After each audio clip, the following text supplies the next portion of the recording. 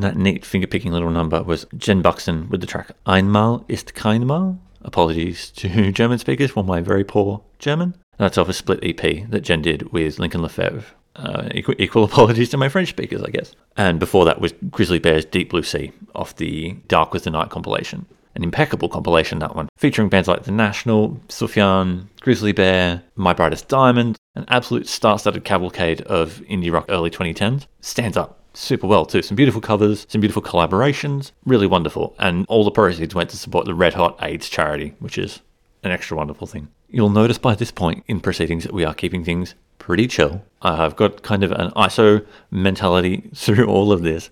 I've been alone in a quiet house, and most of the things are just helping me float along. And one of the records that I've been leaning on to help me through this time is Becca Mankari's new album, The Greatest Part. It's a really solid collection. Everything flows together really beautifully, but the song that stands out most to me is this one. This is I'm Sorry by Becca Mankari.